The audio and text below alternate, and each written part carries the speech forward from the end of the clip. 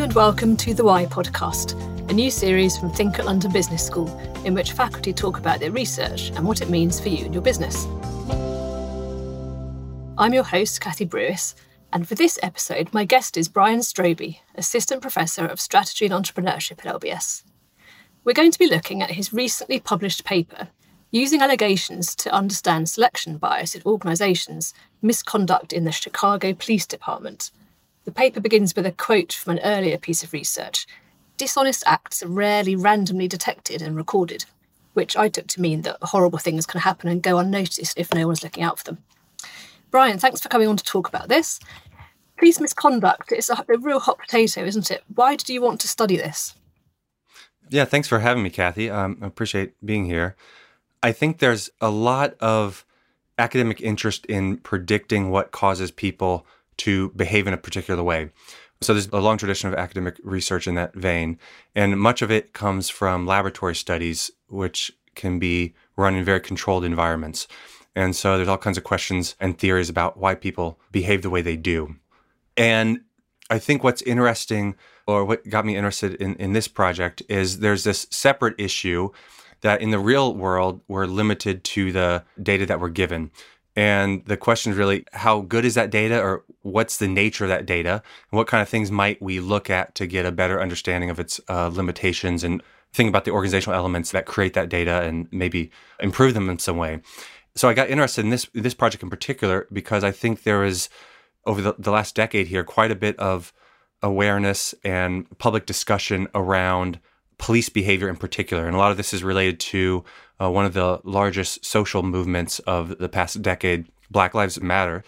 And the Black Lives Matter movement has kind of highlighted that there may be concerns with how the sample of officers that we see at the end of the process, so, if police behave in a certain way and that gets documented somehow and then the public can see that later on, there may be concerns with, is that really representative of how people are actually behaving? And so there's this disconnect potentially in practice between what gets documented and how people actually behave. And that kind of gets to this heart of this question around how good are organizational data? And this is really kind of an organizational question. And so this got me interested in that, we have these academic theories on behavior and we have some theories on what happens at the other end, but there hasn't been as much research in this middle stage, which is after behavior occurs, there's some process that documents that behavior. And the concern is if it's noisy, that's not ideal. But the bigger concern is maybe that documentation is biased in some way so that some behavior gets over-documented or under-documented, or behavior by some individuals is over or under-documented, or complaints by some individuals is over or under-documented. So any of these kind of outcomes would pose a problem for our ability as researchers or even the public to look at the output of these kind of systems and draw meaningful conclusions about what we really care about, which is underlying behavior, the distribution of that underlying behavior, what we can do to change behavior. That's very difficult to do if the data on that behavior, in this case, some type of misconduct or some type of violation of organizational policies, if that's not being accurately documented, that's a big problem. So that's kind of the inspiration to look at this question in this particular setting. Yeah, because we hear a lot about individual behaviour, and then we also hear about organisations and the sort of criticisms levelled at them. But you're looking at the kind of what happens in between, aren't you? The sort of process from an allegation being made to the point where it's being deemed as misconduct or not. Yeah, I think that's right. The outcome is kind of a decision on an individual. Was this behavior kind of right or wrong? Was it okay in this organizational environment? But there's a process that leads up to that. And that's where this paper is really trying to shine light on allegations as a unique unit of analysis, or kind of an important unit of analysis in themselves. So it's not just the behavior itself that matters. Obviously, this is kind of the starting point in what we care about most. But in terms of research and in terms of the public, this allegation process of something occurred and then something gets officially documented as good or bad could be very interesting in its own right if that process is not working maybe the way that people think it's working, or has different biases in terms of how things are being evaluated that would cause concern in terms of our ability to act on these kind of data. And this organisation is a police force, but obviously the findings in theory could apply to any organisation. And most firms at the moment are thinking quite carefully about their own policies for identifying and then reporting misconduct. Yeah, I think that's right. The basic question here is what process exists? So if we go back to the starting point, there are some behaviors that we want to encourage, and there's some that we want to discourage in any organization. And sometimes those are organizational norms or organizational policies or goals. Sometimes those are laws. And based on those, we design some type of process to say, if there's some violation of these things, we have a way that we would hopefully be aware of it, and then we can act on it to hopefully correct the situation. And a lot of that is going to be centered around some type of organizational process that can collect complaints or collect allegations that something has happened. Then the organizational element is, first off, how do you design that? How do you collect these things? How do you decide which are valid? How do you make determinations on how to act on those things? And then how do you decide what happens to these valid complaints? So hopefully thinking about this a little bit more deliberately can help an organization that wants to unbiasedly document behavior to do that potentially more efficiently or more effectively. So the misconduct in question that you were looking at was obviously very serious. It includes police officers shooting members of the public. There was a fatal shooting in 2015, and the US Department of Justice launched its own investigation and concluded that the Chicago PD's accountability systems were, quote, broadly ineffective at detecting or deterring misconduct and at holding officers accountable, which is pretty unimpressive. So you analysed 28,588 allegations of misconduct against them, 4.5 years worth of information. How did you get that? How did you analyse it? And what exactly were you trying to find out? So the Chicago Police Department is one of the largest departments in the country. And these data historically had not been easily accessible. I think one interesting aspect of this is transparency can be important in kind of understanding how effective these kind of systems are. So in the Chicago Police Department example, there was a local group called the Invisible Institute that filed a series of lawsuits that eventually led to subsequent waves of subsets of data being released. And so what I look at in this paper is about 28,000 allegations that span a 4.5-year period. 28,000 allegations sounds like a lot, and it is. I think it's worth noting here that, an allegation, a complaint of some type of problem is not an unusual organizational occurrence. In 2012, there were about 12,000 police officers in the Chicago Police Department. And from these data, we can see during this 4.5-year period, most officers have at least one allegation filed against them. So this is not kind of an unusual thing. This is something that the organization has a system to deal with and a process. So even though there's 28,000 allegations spanning this full period, if we look, there's only about 38% of those that named a specific officer and had an affidavit filed by the complainant. So that's kind of an organizational policy that is required for investigating a particular complaint. So we're already down to a smaller subset. And then if we look at the number of sustained allegations out of this full pool, it's around 750 sustained allegations. So there's a lot of data here that we kind of go through this funnel to get down to the individuals that we would look at from the outside and say, okay, they broke some type of organizational policy, and there's a huge range of behaviors in these data, ranging from the very, very serious, like operational violations, things inside the department, things that an organization doesn't want to occur, and so they have this system for dealing with. And so what I do in the paper then is attempt to look for patterns within this allegation process, starting with somebody makes a complaint or makes an allegation against a specific officer, ending with that complaint is either validated or not, and eventually, if it's validated, what happens in punishment. And so in practice, what that involves is running a series of regressions, essentially predicting the outcome of each of these stages while controlling for other potentially confounding explanations. So that involves like running a regression to predict the severity of punishment. Can you just explain what a regression is? When you say running a regression, what does that mean?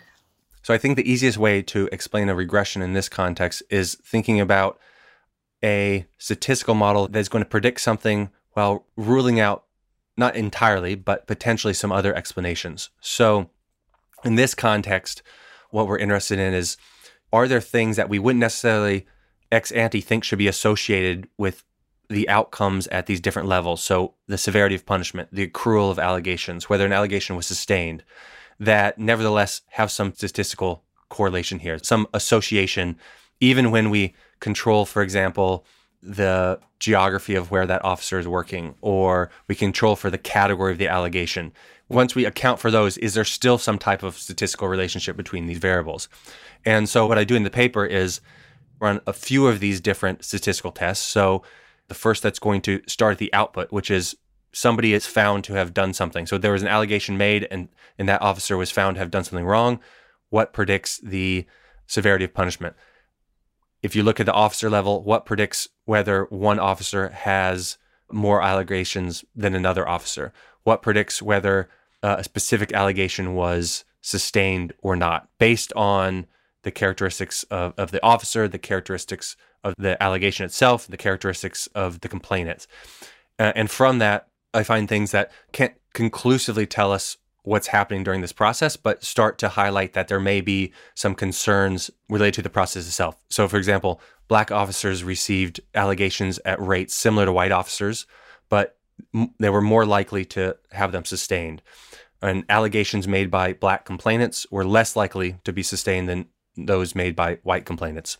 And of course, these data are imperfect to the extent that we can't see the very, very rich detail of the scenario as it played out. This is true of all data. We can't ever observe the true behavior, but we can look at this and say there are some potentially concerning patterns in these data that might make us want to dig deeper to figure out, is this punishment an accurate representation of that underlying behavior?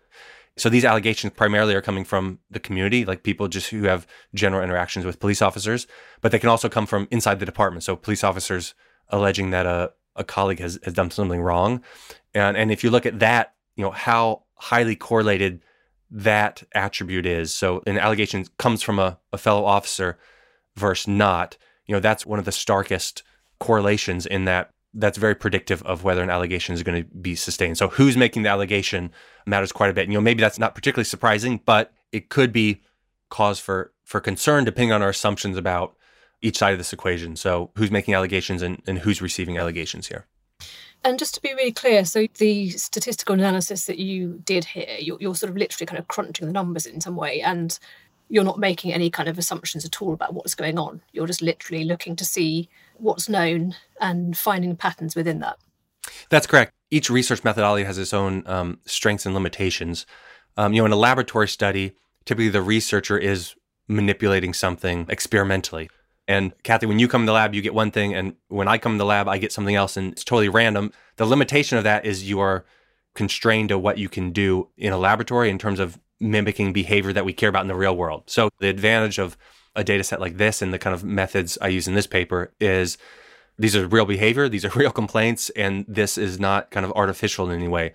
So in terms of the statistical analysis, what we're doing is interpreting correlations that might be consistent with theory or might be consistent with other evidence and might warrant additional follow-up or maybe even designing laboratory experiments based on this kind of results to extend them. The main results are, in essence, sophisticated correlations between whether an allegation is sustained and the race of an officer, or whether an allegation is sustained and the race of the complainant who made that allegation. So we can't say with certainty that the process is doing one thing or the other, but when you start triangulating, and while I was doing the study, the Department of Justice was also doing a formal investigation into the department. And so you can start to triangulate, what might be happening here. And I think there is some concern that these correlations are related to something in terms of how the allegations themselves are being handled or being collected that's separate from just general noise or something like this. The Department of Justice found that, as you quoted at the very beginning of the episode here, the policies really weren't at the level they should have been in terms of how complaints are handled and how behavior is evaluated in this particular context. So how does this relate to the business context and management setting policies for their organisation around, whether it's trying to find discrimination or bullying or, all these kind of behaviours that nobody really wants, and yet, they obviously are still prevalent? I think that the general organizational implications here are to first kind of step back and think our main motivation for dealing with these problems is thinking about how do we change behavior. And so we set out policies or norms or rules. And oftentimes those policies might be designed to directly change that behavior. But we also want to think about how do we even know whether there's a problem, and the extent of that problem? And a lot of these policies might also change how behavior is observed or how it's documented. And so that can go kind of in both directions. If you look at a case like a police department that might have a problem similar to what the Department of Justice has been looking at, one explanation for that is around organizational culture. And we think, well, organizational culture kind of encourages a certain type of behavior, and that's true. But the problem may actually be even worse than that, in that that culture might also change how behavior is evaluated and recorded. So not only could it increase undesirable behavior, but it could also decrease the chance that behavior is observed. So as a manager, this is kind of the worst case scenario. And so I think as organizations, it's just important to step back and think about this question of how we document things and what we know is potentially a little more complicated and messy than it looks at first glance.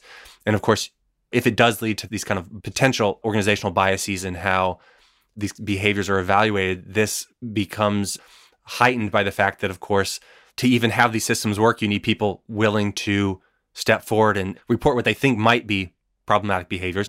But if people believe that these systems are biased, then of course that's going to lead them to report at lower rates. So you might not even have the reporting going on. So the worse these systems are, it's kind of a dangerous spiral here. So I think thinking about this allegation process, the people who need to make the complaints when they think there are problems, the people who need to evaluate the complaints are important elements in this, even if the main focus is often the behavior or the potential for behavior within an organization. We need to think about these other elements as well when we think about this from the perspective of a data problem. How do we know what's happening? How would we observe what's happening? And how can we make sure that that observation, that ultimate data is not biased so that we can act on it, we can make organizational decisions based on it?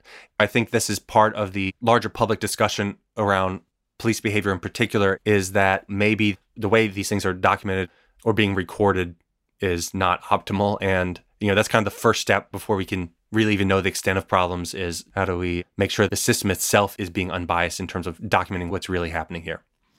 Right. So something around making these systems fair requires sort of more transparency in the first place, and being able to actually track the data and for these patterns to sort of come to the fore more obviously.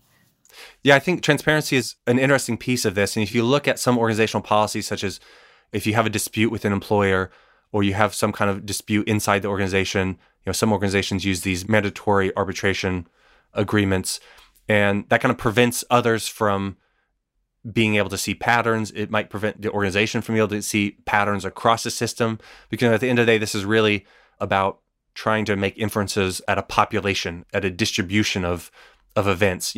Is there something odd here, or do we think that on the whole the system works the way we think? So it's less about individual behavior and individual complaints than it is about, that's kind of the nature of all these kind of statistical analysis, like I use in this paper, is, it's not saying anything about a particular or a specific complaint or allegation or officer, but it's saying something about distribution. So as a whole, do we think that these patterns are unusual or not?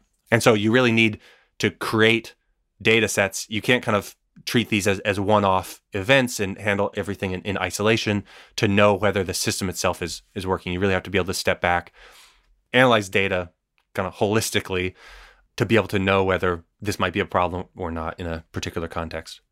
And it does seem to kind of come down to culture, doesn't it? Because as you said, people won't make complaints in the first place if they don't feel that they're going to be handled in such a way that sort of justice will be done at the end of it. Yeah, this issue of culture is important from a number of dimensions. One being it encourages or discourages certain behavior. Two being it encourages or discourages the interpretation or the documentation of that behavior. And three is exactly what you said here, which is it encourages or discourages, I think is the bigger worry, people from stepping forward to make that initial complaint if they believe that it's not going to be, for example, taken seriously. And I think, if you look at other social movements, they have this element of allegation dynamics in them as well. So, if you look at the Me Too movement, it's not that individuals weren't necessarily aware of behaviors, but kind of collectively, these individual experiences hadn't been documented in a way that it was easy enough to look at and say, okay, there's something likely wrong here that deserves further attention. And as soon as you see these people coming forward, oftentimes this process will start to move much quicker because we start to see at a population level, it's easier to see that, okay, there's probably something wrong in the culture of this particular organization if all of these people collectively have these complaints. And many of them, from some of the stories we hear, rightfully didn't expect those complaints historically to be taken seriously or to be evaluated impartially. And so again, this goes back to this idea of how do you set up systems that people feel comfortable, believe that the system is not going to be biased, so that you can start feeding in the kind of raw materials of this process to hopefully identify the behavior early enough that it doesn't cause long-term problems for other people, for the organization, for society. Cool. So the sort of punchline, I think, as you said, is that if you care about how people are behaving and you care about holding them to account, bearing in mind there are always going to be some people who do behave badly. So it's not that you can kind of entirely eradicate it. But you're saying that this area in between what people do and them being held to account or not is something that organizations could really pay more attention to. Yeah, I think that's a great summary. This likely exists in almost every setting where there's some kind of ambiguity about how people do their jobs, where things can go wrong. What does that process look like for documenting that? I think people can step back and ask that. What does it currently look like? And maybe start to look at the data to say, are there signs that this is or is not working the way we think it's working? And can we potentially think about ways to improve it?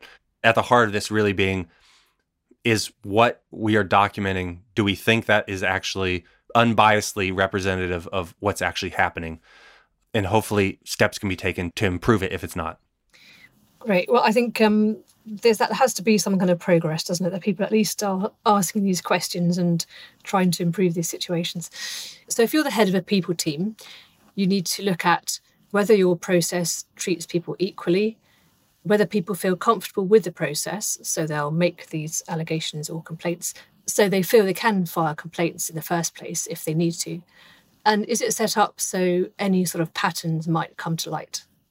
I think the first thing that you can ask yourself is, what happens if someone has a problem in my organization? Who do they report it to? How do they report it? The second thing is, what happens once that gets reported? And the third thing is how are those things evaluated and how are they acted on? And you can ask this kind of in general terms, it's obviously useful, but also more specifically in terms of data. How many people are reporting these kind of things? What's actually happening? How are these things followed up on? And so that's the process itself. And maybe there are opportunities to improve that process.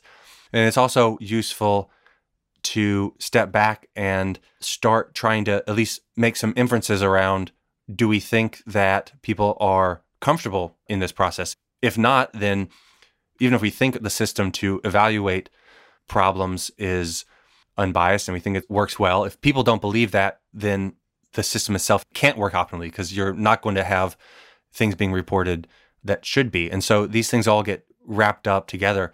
The other thing to consider is, is this working?